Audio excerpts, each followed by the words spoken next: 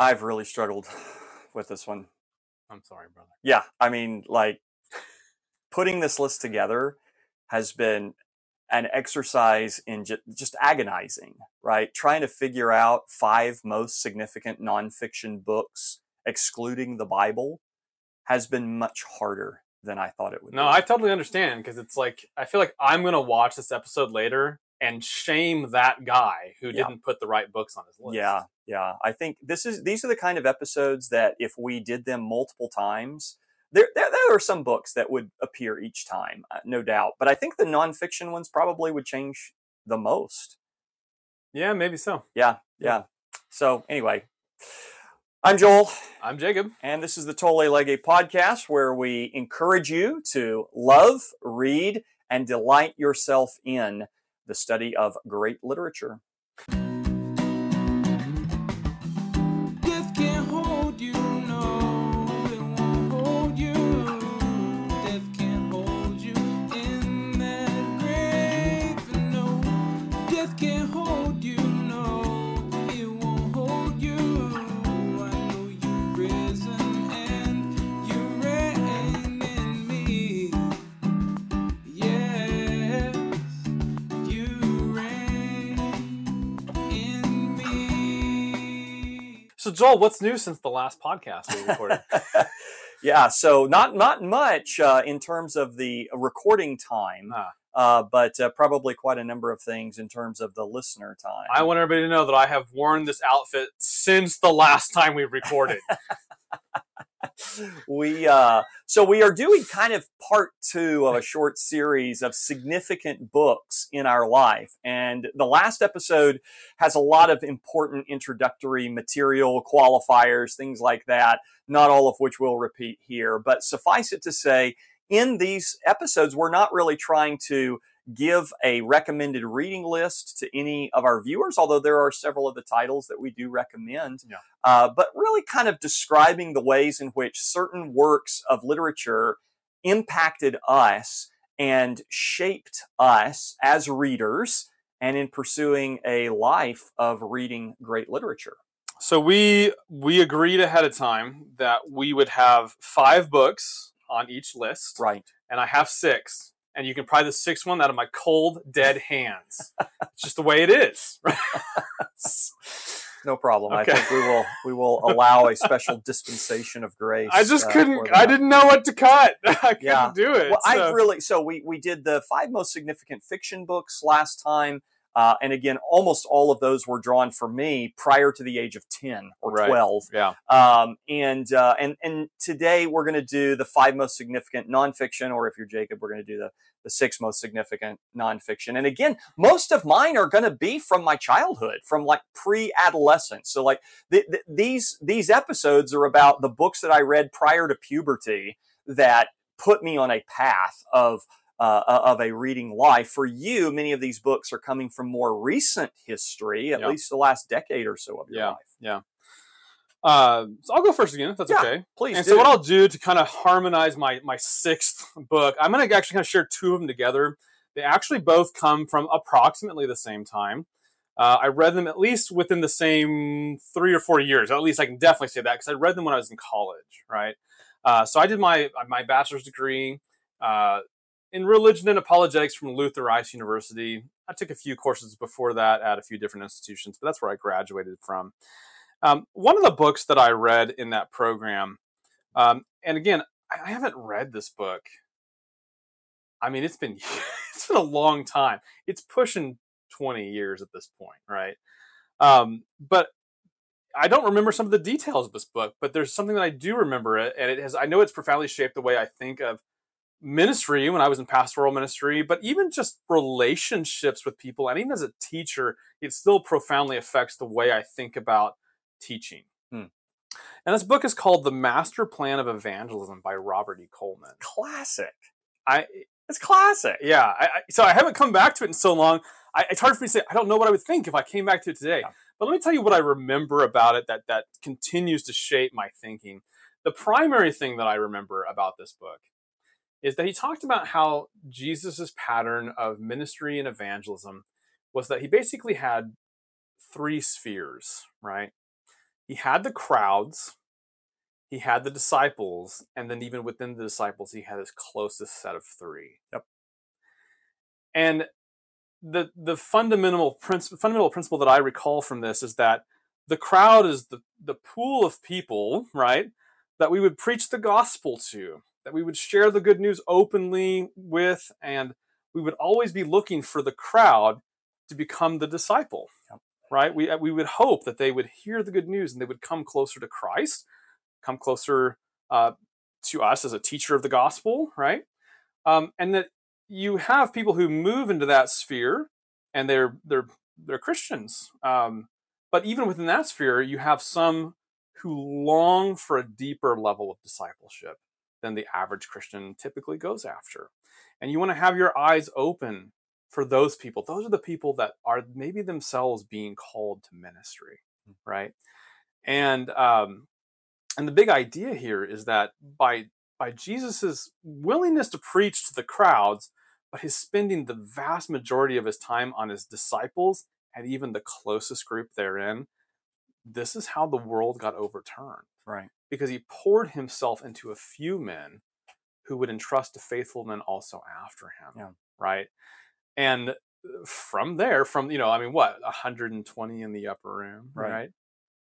The gospel has spread across the entire globe. Yes. Right.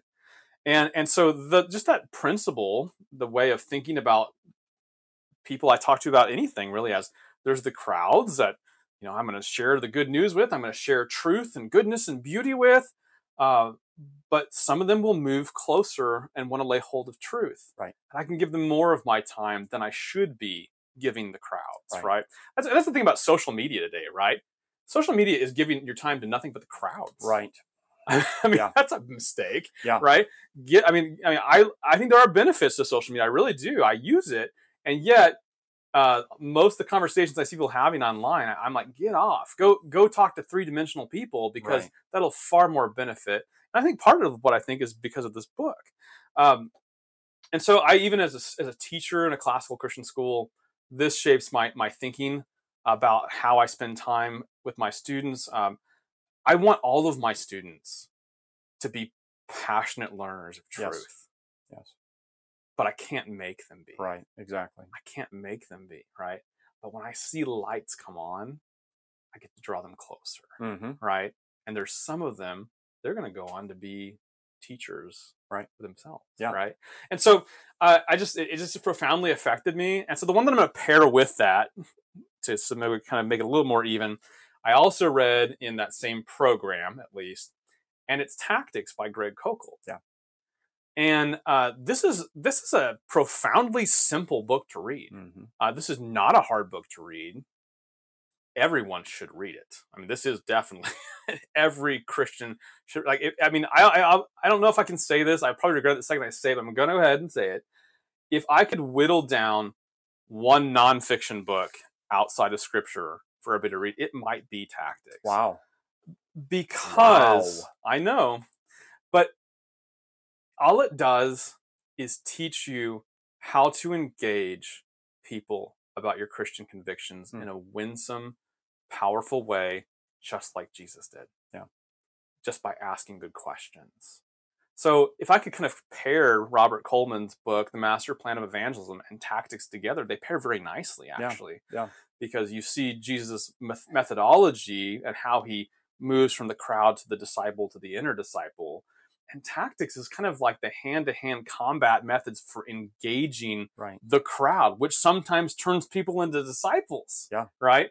And so they go together so phenomenally well. And every conversation I have with somebody about the gospel or defending the good news of Jesus Christ or making the case of the resurrection or the reliability of the Bible or whatever it may be is profoundly affected by Tactics. Yeah. And I can just testify to how well it works. Yeah. And it's exactly what Jesus did.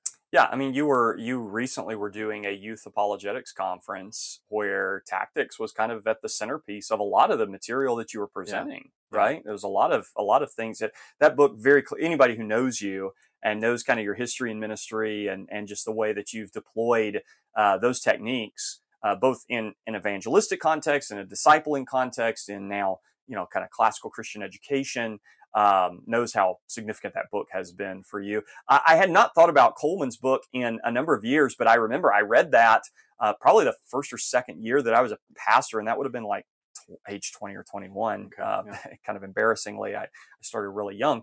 Yeah, But oh man, what a tremendous impact that had on my thinking and on my approach to relationships and on the way that you think about what you're doing in ministry. And yeah, I could say the same, that in many ways that book continues to shape what I do today, even if I'm not always consciously thinking this is where I got it. Yeah. So great pick. Well, my first nonfiction is not going to become by any surprise to anyone who knows me, and that is Carry On, Mr. Bowditch by Jean Lee Latham, which actually is sitting here on the shelf right next to me. And this is a young adult biography of Nathaniel Bowditch, who is the father of American navigation, whose work on navigation actually continues to be used by the U.S. Navy and Merchant Marine and various other sailing vessels and institutions to this very day. So interesting. I got to just interrupt real quick. I thought that was a fiction book. I haven't read it.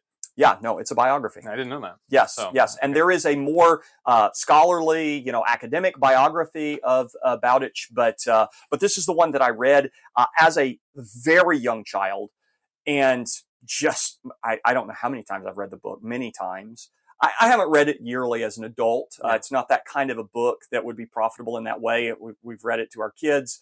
I have given this to so many young boys for birthday presents or various other presents.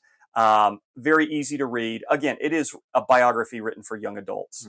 But Bowditch was a young boy who was apprenticed at a very early age, had a fascination with learning, was very much an autodidact, which means a self-directed or self-taught learner.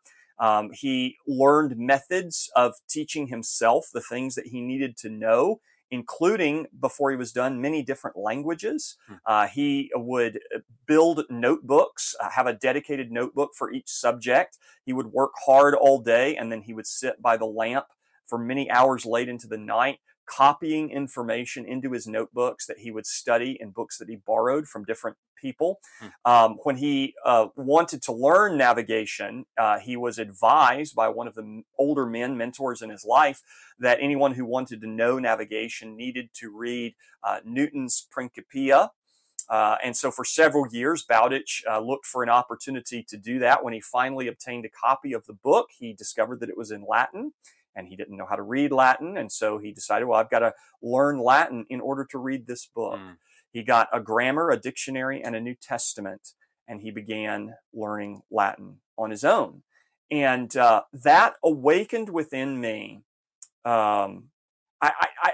maybe it's a chicken and egg thing. Maybe it spoke to me because I already had some of that impulse. Because one of the books that almost made it onto this list is a book that I first encountered in my great-grandmother's laundry room. And it was a child's primer for learning Spanish. And I have no idea what the title was. I have no idea who the authors were. It was an old book then. It's been many, many years ago now. And I was absolutely fascinated to read the English sections that would then insert Spanish words, and you could look at the dictionary in the back and see what the Spanish word meant. And so maybe there was already that impulse in me. But Carry On, Mr. Bowditch absolutely made me an autodidact for life. Literally, that book has impacted every day of my life since the first time I read it. There are things I do to this very day that I do because of that book. And I cannot stress enough, I think that anyone who is committed to an intellectual life, and by that I don't mean an academic life, because the two are not necessarily coextensive. No. But anyone who's interested in an intellectual life must be an autodidact. Yeah. You cannot pursue an intellectual life merely by enrolling in a degree program or taking a course, taking a class. There's a difference, no matter what the topic is. Learning a language, growing as a Christian, there's a difference between taking a class and studying a subject or discipline. And Nathaniel Bowditch's story taught me that. The idea of learning a language so that I could read one book, how powerful is that one book? How important is that book? Is it important enough that I would learn another language just to be able to read it? Or would I say, nope, I'm not going to learn a language. I'm going to wait for the movie, right? I cannot stress enough how important that book has been in my life, and it's why I have recommended it to young boys, really to everybody. Fair warning, when my wife read this to our children when they were young, there were tears because it's a true story. And there are sad parts of the story. But for me, at least, single most important work of nonfiction outside of Holy Scripture, without a close second. There's no question. Carry On, Mr. Bowditch, Gene Lee Latham, highly recommend it. Well, I feel like I know you fairly well, Joel, and I would say that you are one of the most self-directed people that I know. And so it is interesting to hear you just say that you feel like that was so influential in helping you move that direction. No doubt. So no doubt. Very cool. All right. My next one is Augustine's Confessions. Oh yeah, of course. So if you're not familiar, this is the biography, the autobiography in a sense of Augustine, and yet it's not a normal autobiography in a lot of ways, because it is also a work of theology. It's also a work of philosophy. But it is a powerful story of Augustine's life and the way he grew up wayward from Christ, getting to see his mother fervently pray diligently for him as he pursues godless things, godless relationships, pursues fame really as a great rhetorician, just things like that. And so, but the thing that I think that makes this book stand out to me, it's unique in the way it's cast because it is biography, but it's also discourses on theology and philosophy. This book really helped me, I think, in some ways grasp the greatness and bigness of God, the way he wrestles with some of God's attributes, like his omniscience and omnipresence, right? Before I'd read this book, I read, for instance, J.I. Packer's Knowing God, which is phenomenal, right? Yeah, absolutely. Phenomenal book. I'd totally recommend that to everybody. And yet something about the way he delivered some of the same ideas, but in his kind of walking through his own thought process and being very honest about the errors that he had that kept him from being a Christian for a long time. His misconceptions of what Christians meant by the omnipresence of God and what kind of substance is God, and does he fit into things? Does he take up space? All these things he's wrestling with. And as he wrestles through all the errors, and he's in a cult called the Manichees, and then finally comes to truth. It's a powerful experience to walk through the life of Augustine and his errors and embracing the truth. And by walking through his errors with him, it helped me see the truth better. Right. And so, there's just something very powerful about the book. There's a lot of things I could point out that I like about it. Right. But I do think that, just the way it was delivered helped take what you might call sort of systematic theology ideas, right, and deliver them to me in a way that resonated. Yeah, the first 10 books of the Confessions, I think, for sure. Obviously read all of it, but the first 10 books are especially really important. And probably the kind of work that every Christian at some point ought to read. Not to say that you have to read it to be saved or anything silly like that, but yeah, definitely very challenged. Important. It challenged my conceptions too, especially coming from a Baptist background. Sure. Yeah. So the first time I read it, because I read it numerous times. First time I read it, some of his ideas about baptism, for instance, really struck bad chords with me at first. Yeah. And I'm not saying I necessarily perfectly agree with Augustine on baptism either, but I didn't have even the right categories for dealing with some of the things that he was dealing with. So reading it as a Southern Baptist, and then coming back and reading it now with more covenantal framework, it's that book has grown with me. Yes. So we love, by the way, all of our non-covenantal Baptist listeners. Absolutely. Continue to like our podcast. But I'm just being honest, right? My perspective changed, and my reading of that book changed. Yes. And yes. what can I say? Absolutely. Right? Yeah. So my second book, and I need to preface this by saying that when I said at the beginning of the episode I struggled with this list, I struggled with all of the lists, maybe least with the series list. But the struggle here was not finding significant works of nonfiction. It was paring it down. Yeah. It was trying to figure out what are the most significant, because there were just way too many books on that list. So many that I could put here. Three of these five were very clear from the get-go. There's no question, Carry On, Mr. Bowditch. There's no question about number 3. There's no question about number 5. Number 2 and number 4 I really wrestled with because there are so many books that could have gone there. But what I finally decided for my second book is a book that I cannot tell you the title of it. I can't tell you the author of it. I remember what the book looked like, and technically it was part of a series, but it's not on the series list because it wasn't the series. It was this particular volume in the series. Okay. It was a series of young readers' collected works, and it was a multi-volume series I remember that my parents had, where each of the volumes focused on different things, and there was one volume that was focused on biographies. I think I read the entire series when I was very, very young. This would definitely be something I read 6, 7, 8 years old. But the volume on biographies I came back to many times.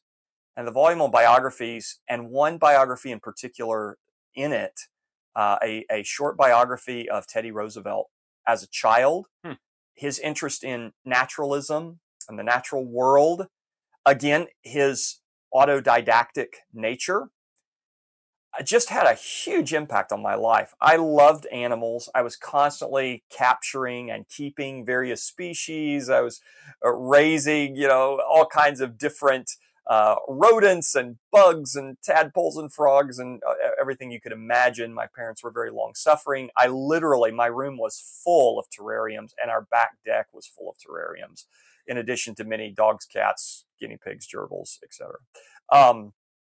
This is definitely a side of you I didn't know anything about. Oh my! I could talk for hours about this. But anyway, that biography, I have to say, was so significant because it really awakened in me an interest both in the natural world, which I think I already had, but it just helped me imagine ways of engaging in that love, and awakened in me a love for biographies. I could not tell you which I read first, Carry On, Mr. Bowditch, or this Teddy Roosevelt biography. I think it would have been the Roosevelt biography, honestly, because it was really, really early in my life. And obviously, I haven't read it in over 35 years, maybe close, over 35 for sure. But it did have a significant effect on my life. I have since then loved biographies. I've loved biographies of Teddy Roosevelt, whose politics I might not entirely agree with, but whose life story I find fascinating. Yeah. It certainly played into the early autodidactic shaping of my life, and so unfortunately I can't give you a title, I can't give you an author, but I can say that story of his life really did have a big impact on my life. Awesome. Yeah. The next one I'm going to give you is a very recent read, but I considered it giving it first place, but I didn't quite give it first place. But so it's a work of Joseph Pieper, who has in the last several years become towards the very top of my list of favorite people to read. Challenging C.S. Lewis almost, right? I still put Lewis above him. Wow. But he's on the heels of Lewis for me, is how much I enjoy reading Joseph Pieper.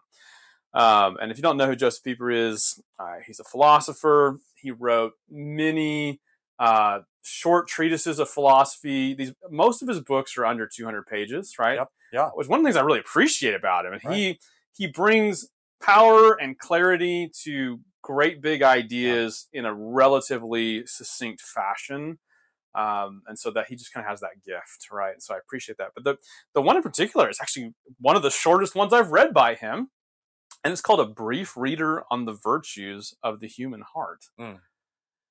And in my doctoral dissertation, virtue is a central part of this, and so this is one of the books that I have read over the last couple of years.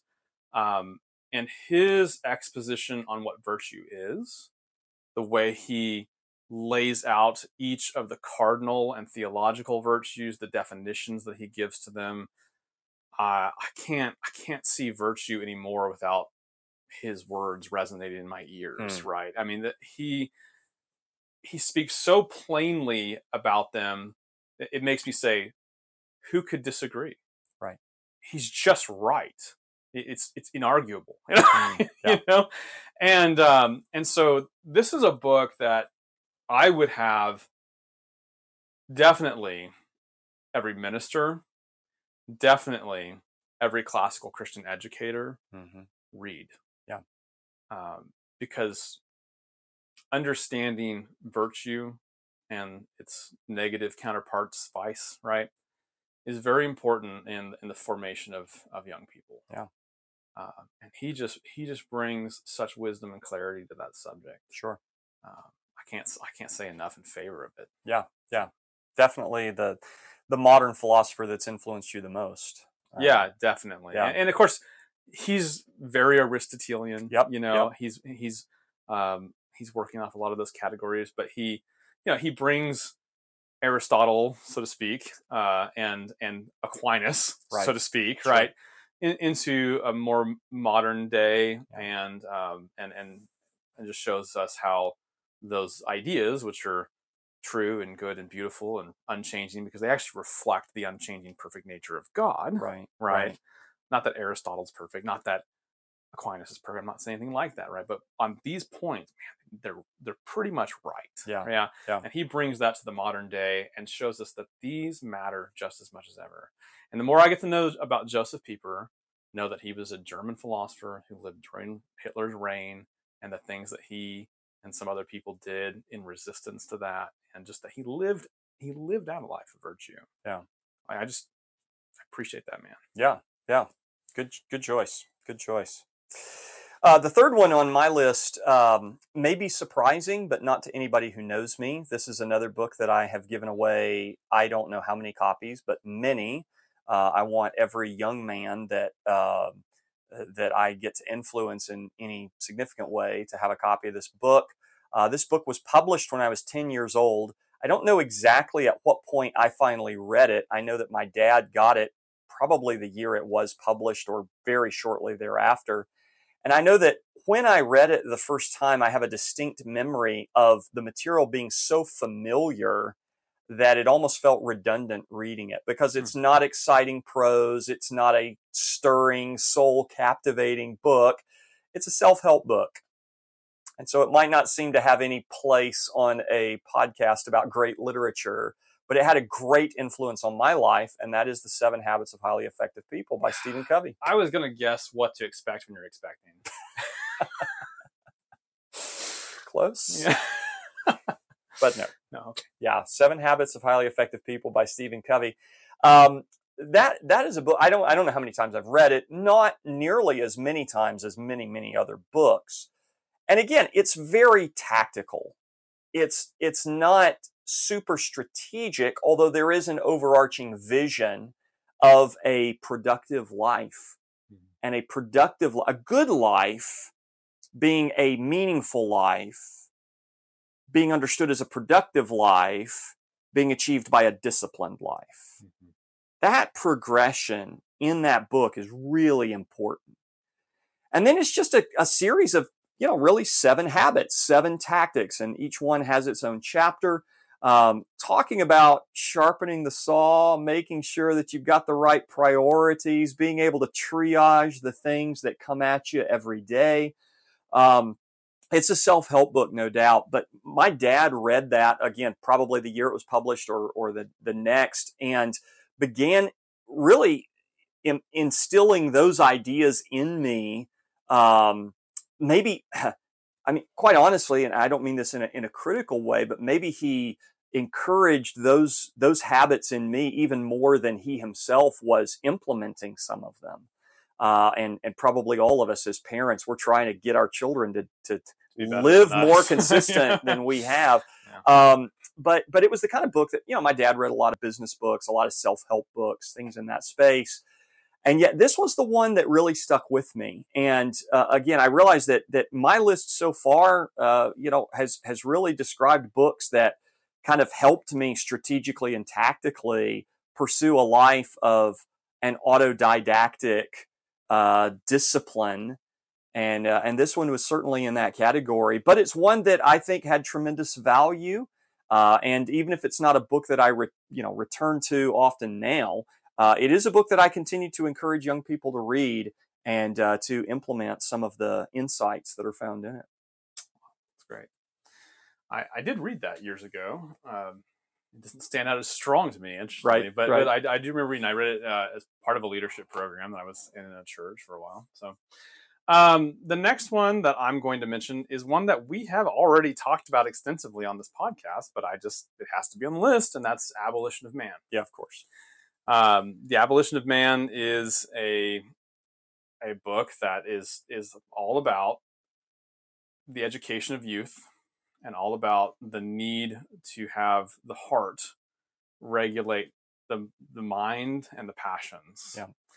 And when it comes to classical Christian education, there's a lot of books that float around that people say these are the ones that you need to read, but this should be at the top of the list in a lot of ways. So along with maybe the Pieper book I just mentioned, which are really on similar themes, right? Yeah. It is about attuning the hearts. The difference is Pieper's book would teach you a lot about what it looks like to have a heart that's rightly ordered, and Lewis's book Abolition of Man, it teaches you what happens when you don't. Right. Yeah. Kind of two sides of the same coin. Yeah.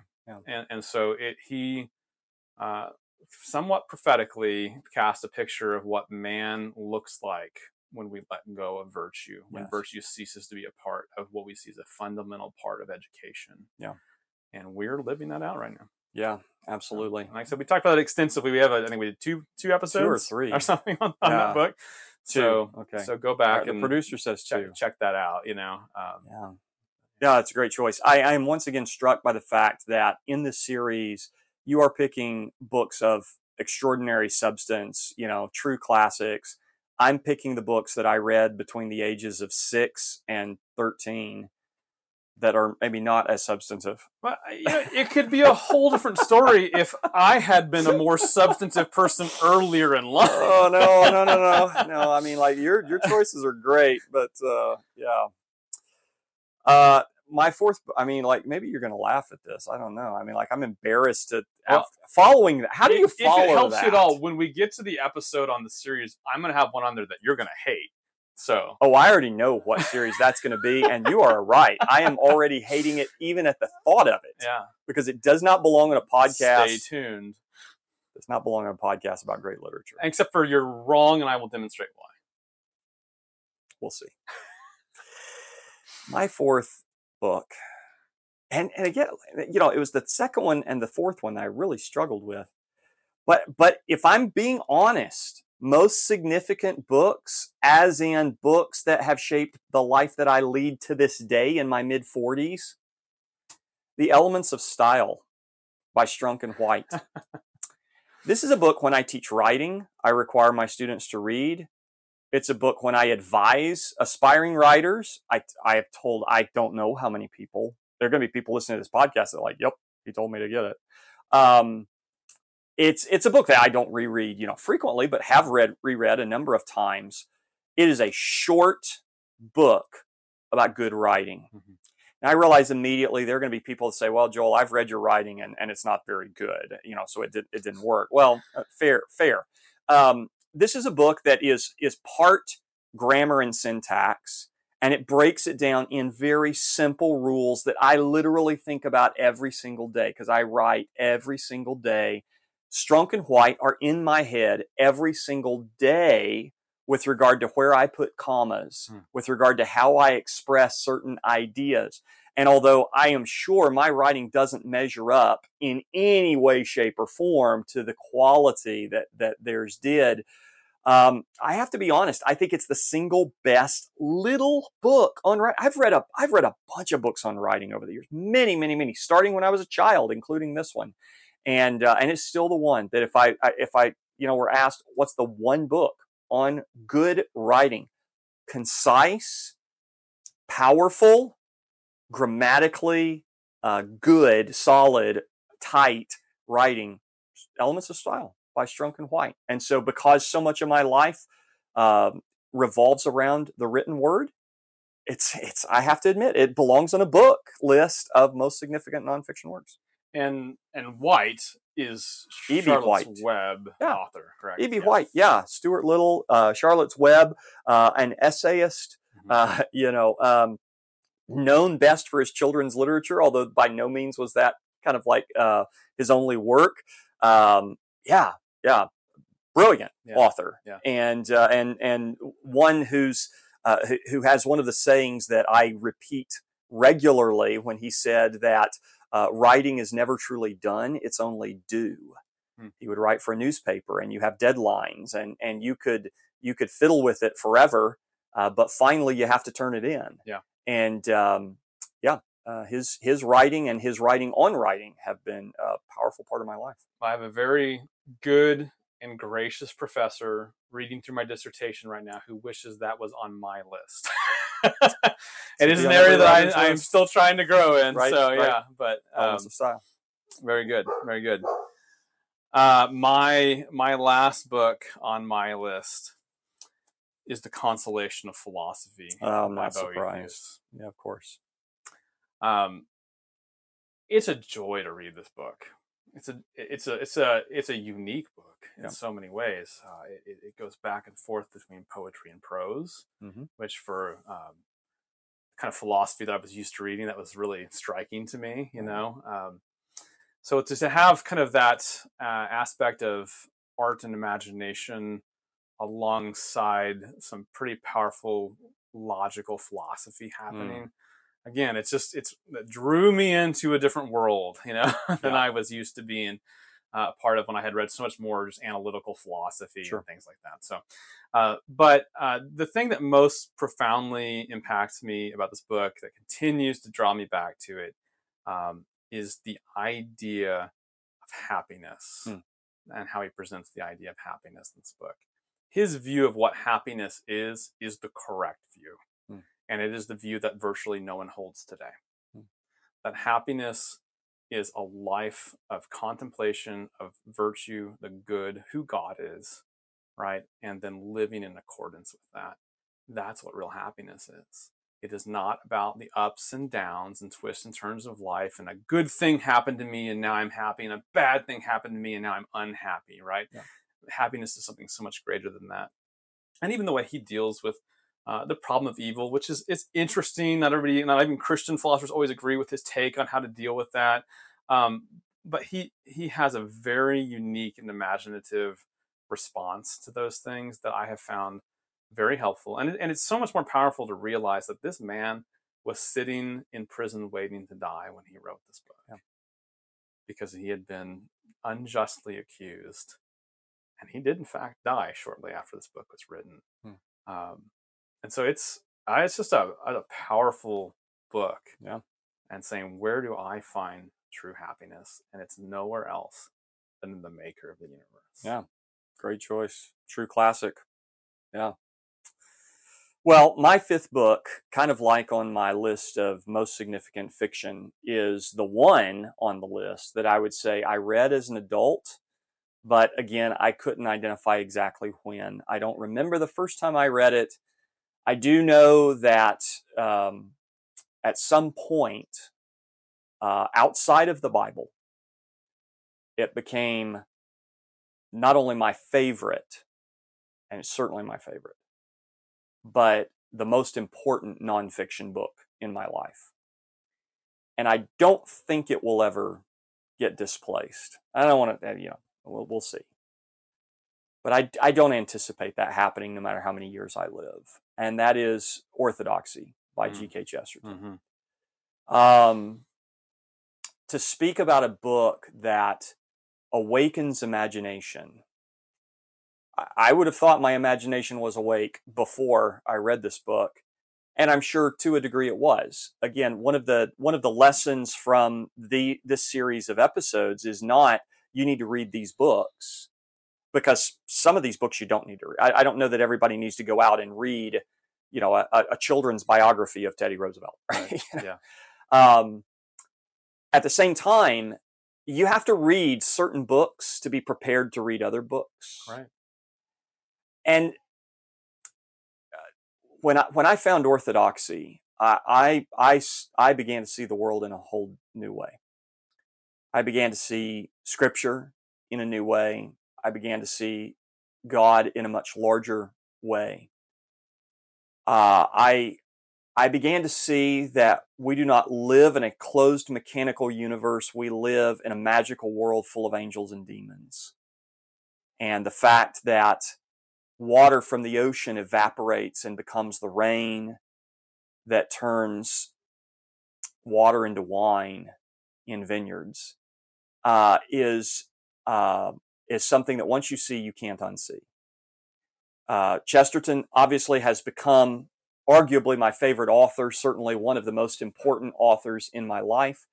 And I'm reading something by him almost continuously every year of my life, and that's been true for a number of years.